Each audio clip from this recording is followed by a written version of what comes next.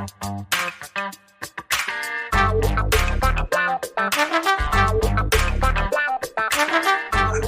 guys, welcome to this edition of Let's Be Blunt with Montel, and I'm so excited about having my guest on today. My guest earned his bachelor's degree in science and mechanical engineering from UC Santa Barbara.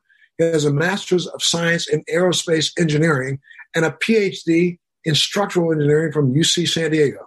He co-authored the California Bill AB 220, allowing Northern Nights Music Festival, which he co-founded, to be the first legal cannabis sales and consumption event and paving the way for the future events in California.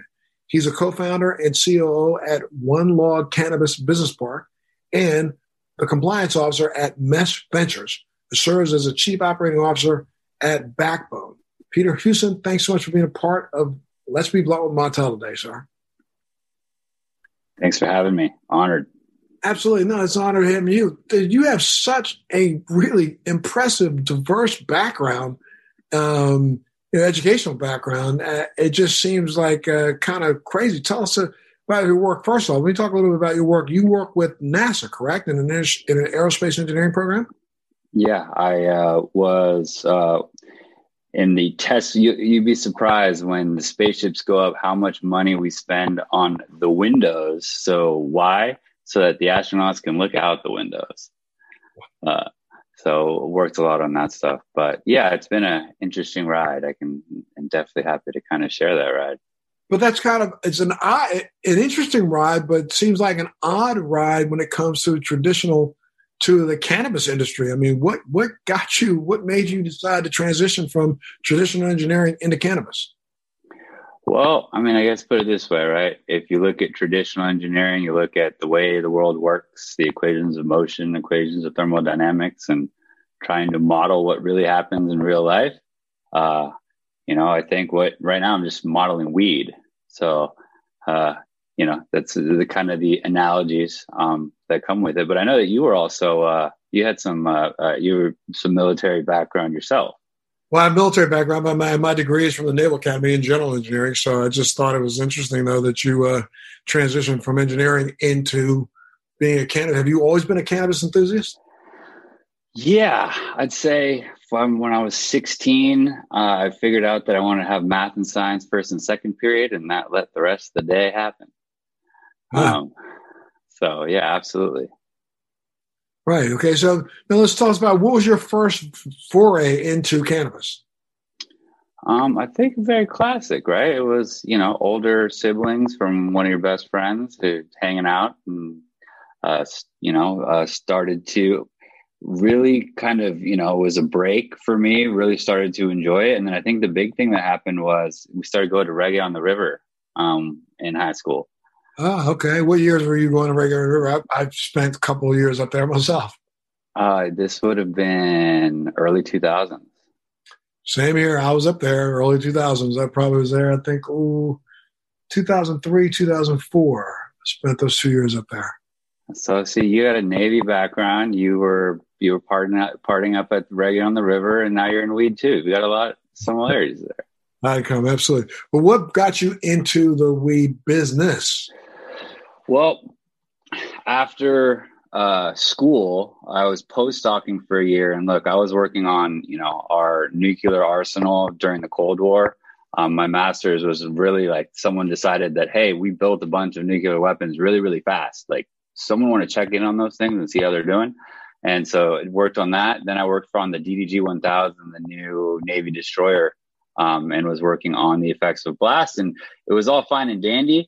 But during my postdoc, when I wrote a really big dissertation on how much money the Navy could have saved on their designs. And then I got, during the postdoc, I got the note back that said, thanks for the work. We've already built the ship. We were just trying to cover our tracks. And so, it wasn't necessarily the best, dinner conversation. Yes, we're trying to do some protection and everything else, but we had been throwing events, for a long time, just little events, but we were promoters both in San Francisco and San Diego. And Reggae on the River in 2009, they call them the Reggae Wars up there. People got greedy and, it stopped. And so that was our kind of home base for a long time. And so, 10 years of school, I still had an itch to throw the biggest party possible. And so we went back up there and found the landowners where the Reggae on the River site was happening. And we said, if we want to do this, and we got permits for it. And in 2013, we threw our first it was small at that time, like 600 people event called Northern Nights. And it's an interesting location, right? Because it's right on the border of Mendocino and Humboldt County. So you've got kind of right smack in the middle of the Emerald Triangle. And so as the event grew over the next couple of years, and we're talking 14, 15 is when legalization really started to kind of take place. And when you're sitting up there in the Emerald Triangle, and, a lot of the people who would come and help us build the festival, they were Reed Mountain local boys, local, farmers who would come down and help us figure it out. And so when legalization comes, they start saying, Peter, you get these permits for your festival in these two counties. Can you help us get our weed permits? And I said, why not? Right. Sounds interesting. Gotcha. And so that's kind of where it began. And I mean, nobody had done that. Let me ask you, were people permitted to sell weed during the, your predecessor, Reggae? Well, during Reggae, no. I mean, up there, everyone kind of turned, you couldn't really do much. But around the 2012, 13s, 14s, the Emerald Cup was happening, right? And there was this whole idea of the 215 zone, right? And so the 215 zone was this, it was this, if you had a friendly sheriff and you had everyone would say, that's the medical area. So we tested that out a few years. But that's not scalable more than you're kind of off into the corner. And so it was, I believe it was about 2017. And Salwa Ibrahim and Martin Kaufman, they're kind of, I would say, legends in the Bay Area, cannabis space. They were close, and they had been looking at the Fox Theater for a long time and wanting to do something there cannabis related. And they're, everything music up in Northern California goes back to Bill Graham, right? If you really look at everything. And so, and all his descendants are now the owners of Another Planet and Outside Lands. And so Outside Lands was always, they're their own independent event. They had wanted to do this too. They had wanted to figure it out. San Francisco being progressive. And so we joined forces and we basically worked on AB 2020, which was how do we sell weed at non-fairgrounds? You got to remember when legislation came out, the state's like, well, we own the fairgrounds, so we'll just say it's okay at the fairgrounds. But that left all private property. You couldn't sell cannabis. And so we did the work to get AB 2020 passed, which allowed private venues, if the local jurisdiction permitted it, for you to go ahead and sell cannabis just like a beer garden. At an event. At an event in private property. And these are specific licenses for the specific event, not some duration period. It's actually, you can have a total of 3 days in a row, the way that it was written. So it kind of worked out for the festival. We got to remember when they structured that first bill, and you're talking about a fairground, right? You're talking about these kind of High Times cups and Emerald cups that are kind of, they never really thought about it because as concessionaire, like you would for alcohol, right? So we essentially grabbed that framework and said, well, let's see if we can tweak it to be more of the concessionaire model. Stay with us. We'll be right back. Do you want to know how to become a social media influencer, how to grow an online business, how to make money from your laptop and build a profitable online company? Well, I'm going to show you how in my podcast, Living the Red Life. I built $1 million company at the age of 25, a $10 million company at the age of 30, and now I'm the A-list celebrity marketer that speaks around the world on how to transform businesses and make them profitable using Facebook ads, marketing, social media. My name's Rudy Moore, and I'm super pumped to bring you my podcast, Living the Red Life. I know this is going to become your new favorite podcast, and I'm going to show you how to grow a profitable online company step by step every single week. So now you have the Northern Nights Music Festival is a annually scheduled event? It is. I mean, outside of, this current time right now, it is at third weekend of July every year. It's 8,000 people for 4 nights. And it's a blast. We partnered with Corin Capshaw, Red Light Management, who've been great partners to us. And yeah, it's been, it's up and coming in the sense that we always kind of really, try to focus on, everything except for reggae, put it this way. I still got a lot of respect for that event. And when they say, hey, you get all the other music genres, that's pretty fair. Right. And so, yeah, go ahead. No, I'm saying it's really interesting because I'm sorry, I have been ignorant to and didn't know that this was going on. Yeah, well, see what happened in 2019, so Outside Lands is 2 weeks after Northern Nights. So Outside Lands got a ton of press. I was super involved with the team there at Outside Lands for Grasslands, but we did a dry run at Northern Nights 2 weeks beforehand. And it's a trip, man. It's, you got to remember when you're selling alcohol at events, you have, you've got bars and gardens all over your festival, right? At every stage, pop-ups everywhere. But with cannabis, right, especially this first year, you got to like go into the corner, right? And you get one little area. And it was all a test, man. It was wild. It was really interesting, and also like the sponsorship models, it's all different because, you're bringing in product for the first time. So there's a lot of logistics that, people might think it's like alcohol, but it's a whole nother animal with this type of regulation. Each individual distributor or each individual who is providing the cannabis has to be licensed and get a little license for that event. Correct. And what we did, though, we did a little bit of a different model. We did more of the concessionaire approach. So if you look at the Emerald Cup and High Times and those type of events, right, all of the vendors have all of the licenses and they all show up.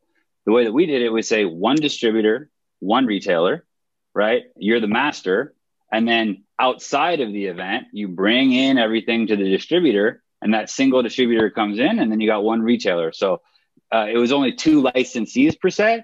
But then you got the brands who are out there. You have to have a licensed retailer as the employee, and it gets real dicey, right? So we learned a lot. I think the BCC, Bureau of Cannabis Control, learned a lot as well. They were, we went right with them. We were hand in hand. I remember that guy coming in right at when doors opened, and he just sat right into the distro container, sat down, probably an ex-cop, and says, hey, I'm going to be here all weekend. Wow. Just making sure you complied. Yeah. I mean, they were learning, right? This has all been a learning experience in California legislation. They've all known that. They've been really, really cool about it.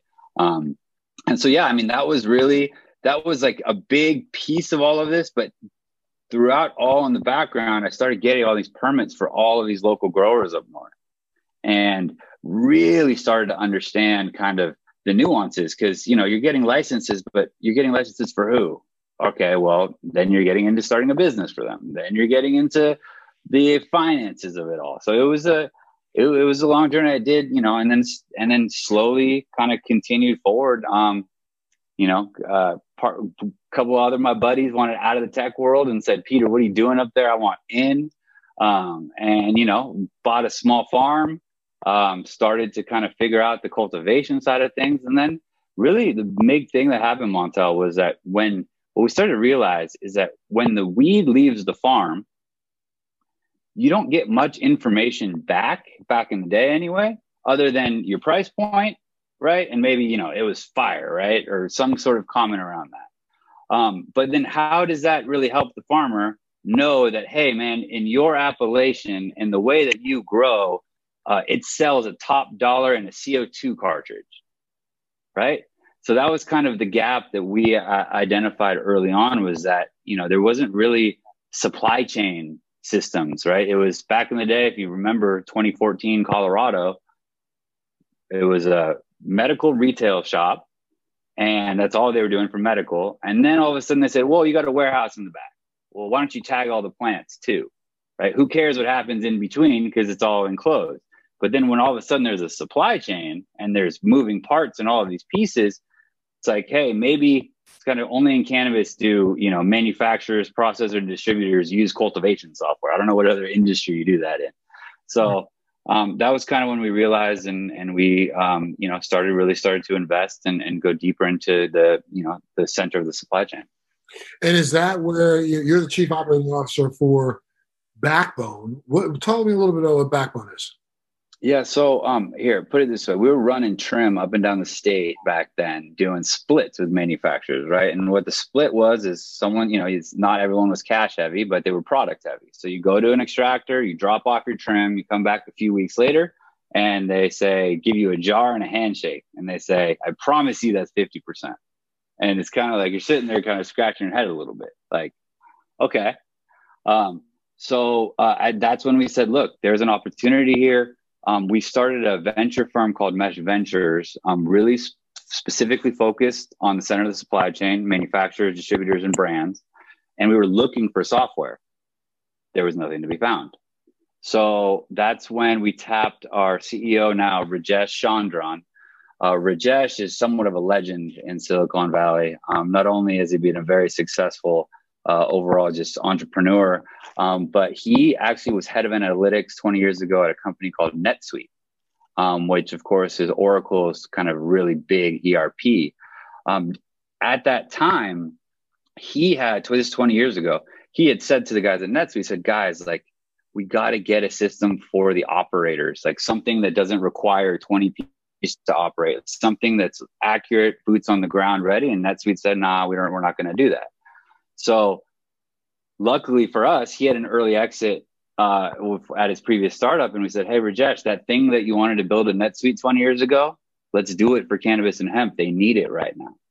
So he grabbed a couple of all-stars from Silicon Valley, from Sage Intact, from Intuit, who builds QuickBooks. And they came up to the Emerald Triangle and they started, as I say, what developers do, they're really good bartenders. They sit there and they listen to all your problems. And you just talk about them and they ask you more questions.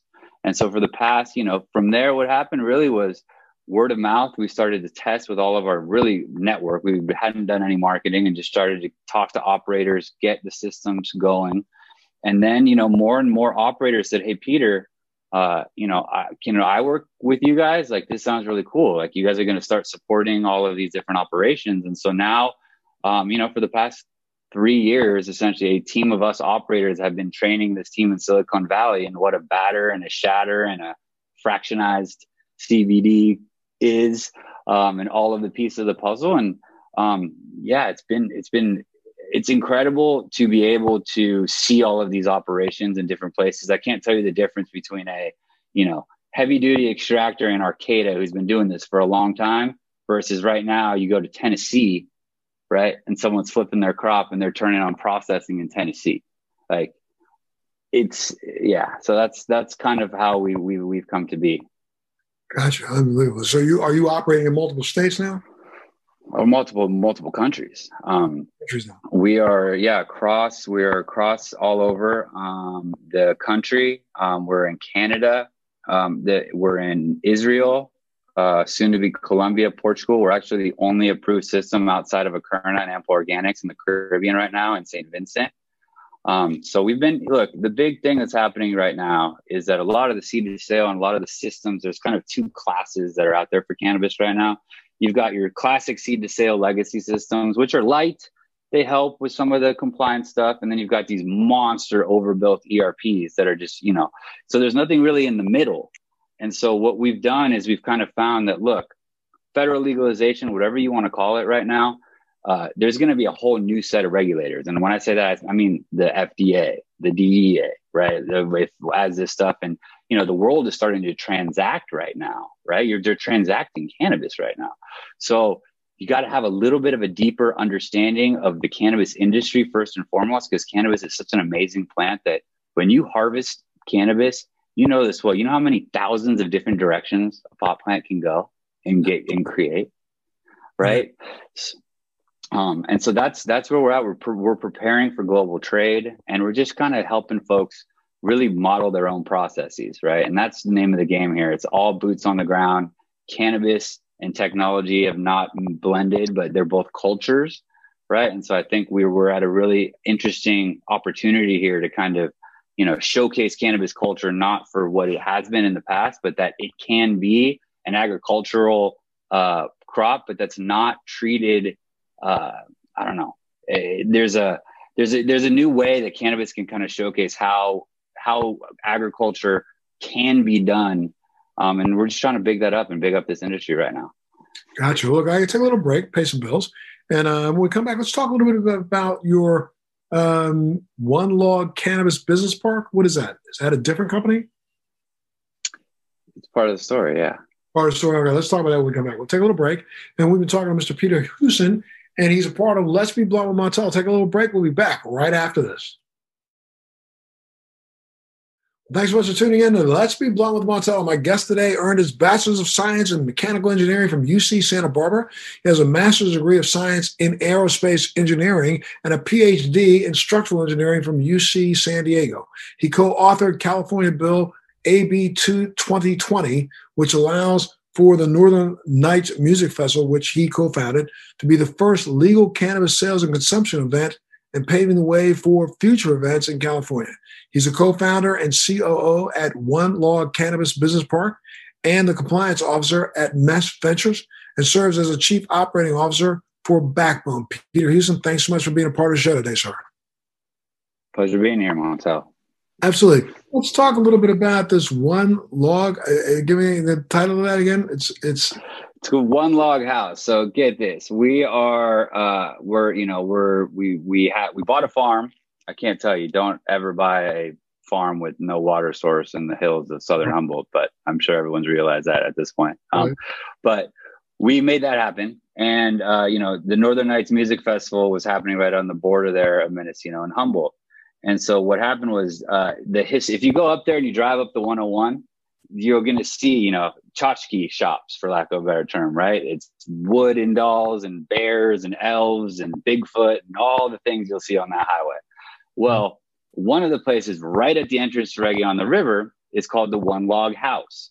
And why is it called it? It was a coffee shop, but it had this giant cut down, the first kind of miniature home that's all popular right now. So it sits on the side of the freeway as a tourist attraction. Legislation's coming out. We're looking at zonings for different properties and maybe how we can kind of expand into more a commercial setting. And this property comes on the market. I took a deep, really good analysis of what was going on there. And the guy who was selling it didn't really realize it either, but he had been trying to subdivide his property and he got stuck in a rezone. And so he's 2 years into this rezone. And we say, wait a minute, he's already 2 years ahead of the rezone. If we just catch it right now and put it to the right zoning, we can get all of the permits at this property. So we grabbed it and we started applying for them. And so essentially now we inherited a tchotchke shop. So we still got the tchotchke coffee shop. But then we've put in a nursery, a mixed light and outdoor cultivation, manufacturing, distribution, and retail, all separate. We kind of took the Amsterdam approach. Shout out Kevin Jodry for his guidance on this one. He says, Peter, look, you guys got grandmas and kids coming in this coffee shop. You can't just make the whole thing a dispensary, right? It's classic. So we took the Amsterdam approach and we put the dispensary in the back of the coffee shop, right?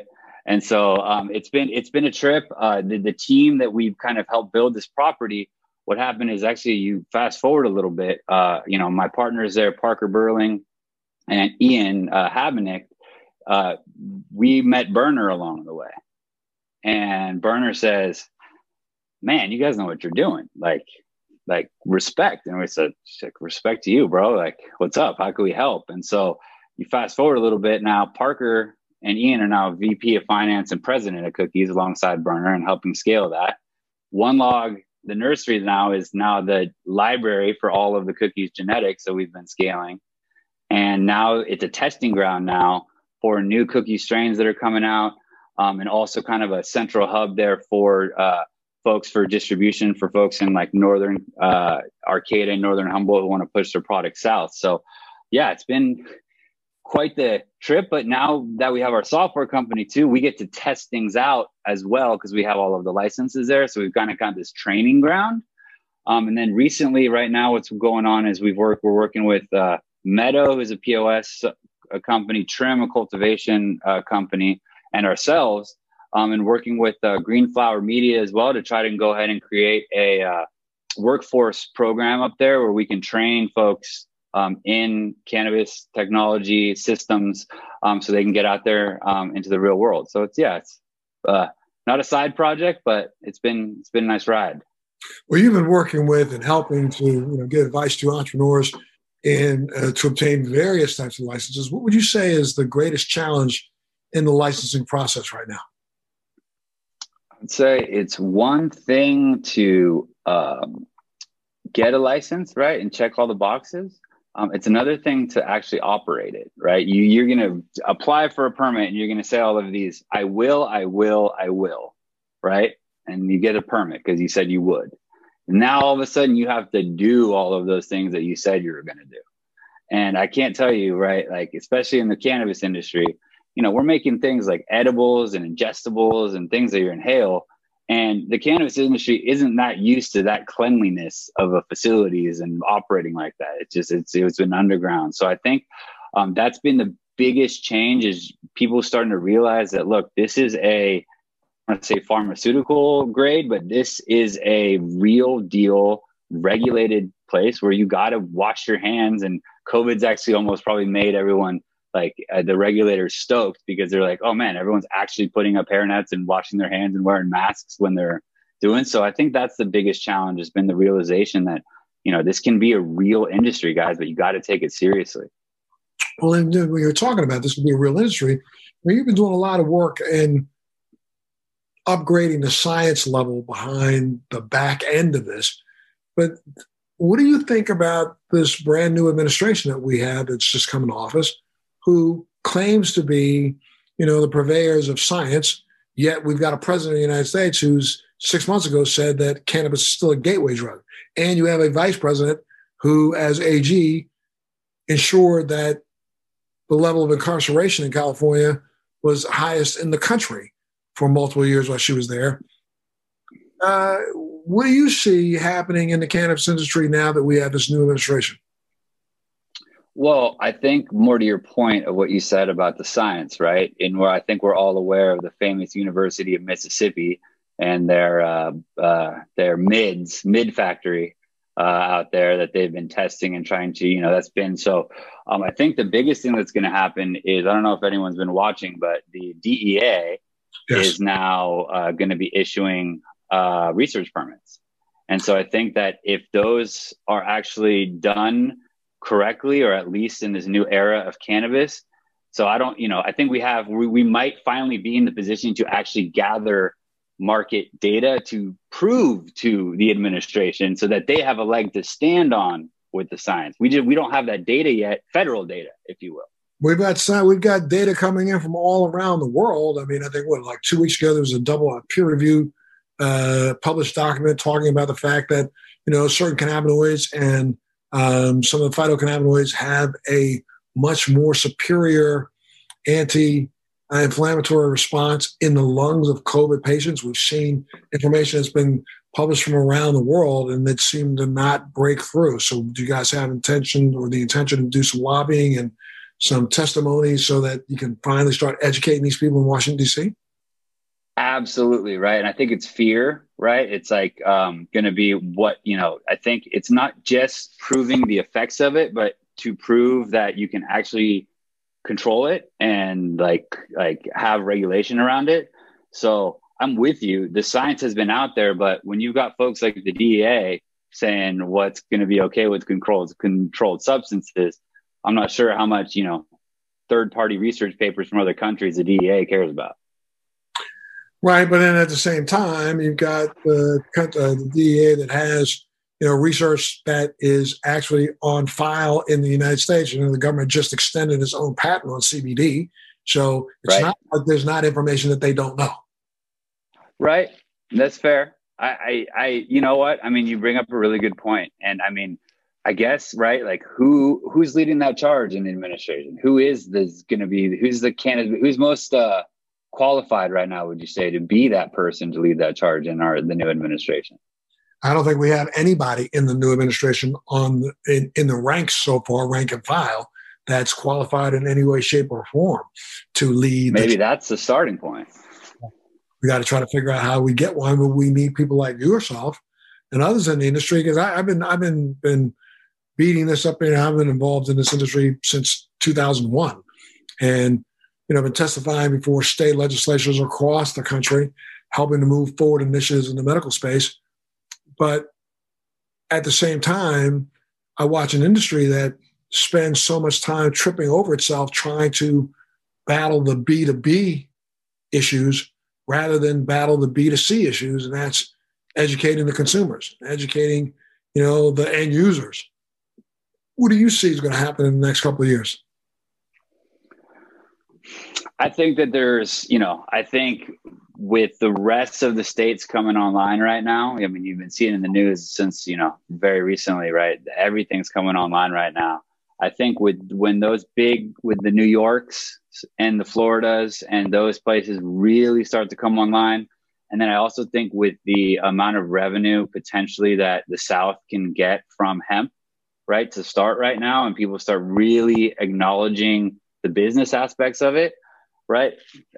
We've been in this for a long time, right? What actually moves the needle with, right? It's business, right? And lobbying and that type of stuff. So maybe we got to prove to them that there's tax revenue to be collected. Not to argue with you just for argument's sake, but you take a look at what just happened in California. This asinine rule that just is getting ready to change the rules for marketing and advertising. You even put, billboards up on, interstate commerce routes. And, you look at, South Dakota that's trying to overturn the will of the public.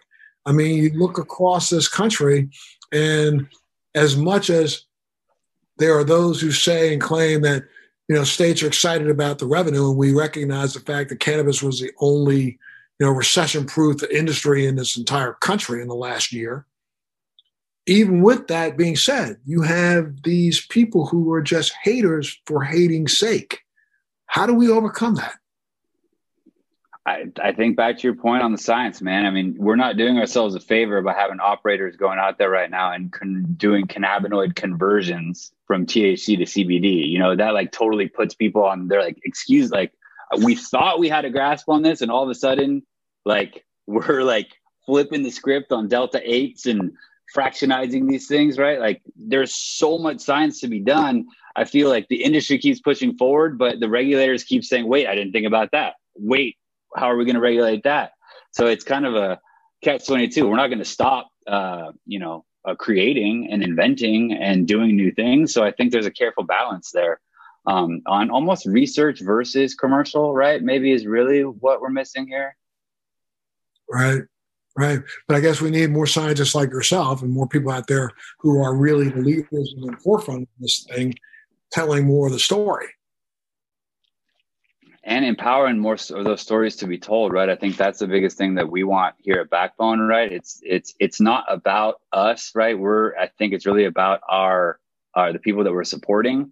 And I think that's those stories, right? And I kind of said it earlier on, what does a, hemp farm in Tennessee, a, GMP processing facility in Portugal, and a, small farm up in Southern Humboldt, how are those related? Right. And trying to kind of tie the pieces together to everyone's individual story right now. I think that's going to be the biggest thing. It's got to come from the people, man. Gotcha. Well, what do you hope to see happen in the cannabis industry, let's say this next year? Research. I think that with the more states opening up and more data coming through, that's our biggest weapon that we have right now to kind of push forward right now. So I just hope that all of this information that we have can be used for good and not just used to push us down. Right. I think that's my hope, is that all of this information coming through. And if people can really try right now to, I don't want to say misbehave, because, everyone with cannabis, everyone's doing their thing. But, I think that's the biggest thing is if we can prove, what I would hope is that we continue to prove that we're good, this can be done correctly, and we're not hurting anybody. So that would be my hope, is that, we take a few more steps forward, not backwards. And what's next for you in the business, sir? The next thing for me right now is we're kind of building a cannabis ERP now. We didn't set out to do a full-fledged system, but now that there isn't any really people doing what we're doing. I think our next step is to, most exciting for me is to do international transactions, to be honest. I'm excited to empower and enable international trade. We're starting to see a little bit of that right now. I mean, I know that the DEA has been authorizing some international cultivars to come in so that they can be worked on and tested, and research can be done on them. So are you working on that end? You better believe it. I can't tell you how many, the word fractionized right now is just in the top of my brain, man. People are doing a lot of wild things right now. And, it's so, yeah, absolutely. Like that's right where we want to be right now. Is just preparing everybody for what's to come. What's next for Northern Nights? You think it'll be back maybe this summer or next summer? Man, I think 2022, I'm starting to see the smart people are just announcing 2022 right now. I think it's a little bit inappropriate, especially our size event out, like, without proper facilities, if you will, right? I could see like smaller venues that have really nice facilities and everything else. So, maybe a 2,000 person glamping event, right? If we're lucky this year. But I think 2022 is what's next. And, we continue to push forward where we can, virtually from there. All right, sir. Well, thanks so much for being a part of Let's Be Blunt with Montel today. I try to tell you, anytime you have any information you want to share with us, you always have a home here if you want to come back, okay? I appreciate it, man. And to tell you, just very, very honored, appreciate all the work that you've done. I can tell you right now, I wouldn't be standing here if it wasn't for the work that you've been doing all these years and opening doors. And I hope that, what did I say? I want to be a doorstop, right? It's like you've been opening doors. Now let's hold the door open for everyone else. Let's hold the door open for everyone else. Thank you so much for being a part of the show today, Peter Houston. And, you've been tuned in to Let's Be Blunt with Montel. Make sure you pay attention. If people want to get some information from you, where do they go, Peter? Go to backboneiq.com, northernnights.org, and oneloghouse.com. So make sure you tune into the next edition of Let's Be Blunt with Montel. Thanks for joining me on Let's Be Blunt with Montel. Please make sure you're subscribed and hit the bell to be notified when new episodes post each week. We'd love to hear your feedback also, so please send us your comments.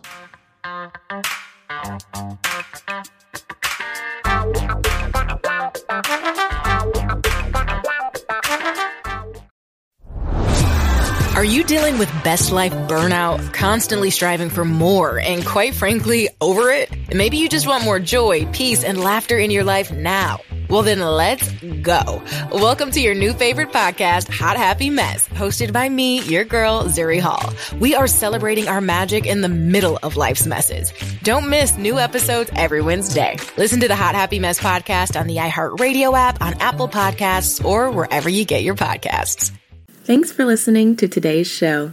To check out more great cannabis podcasts, go to podconnects.com.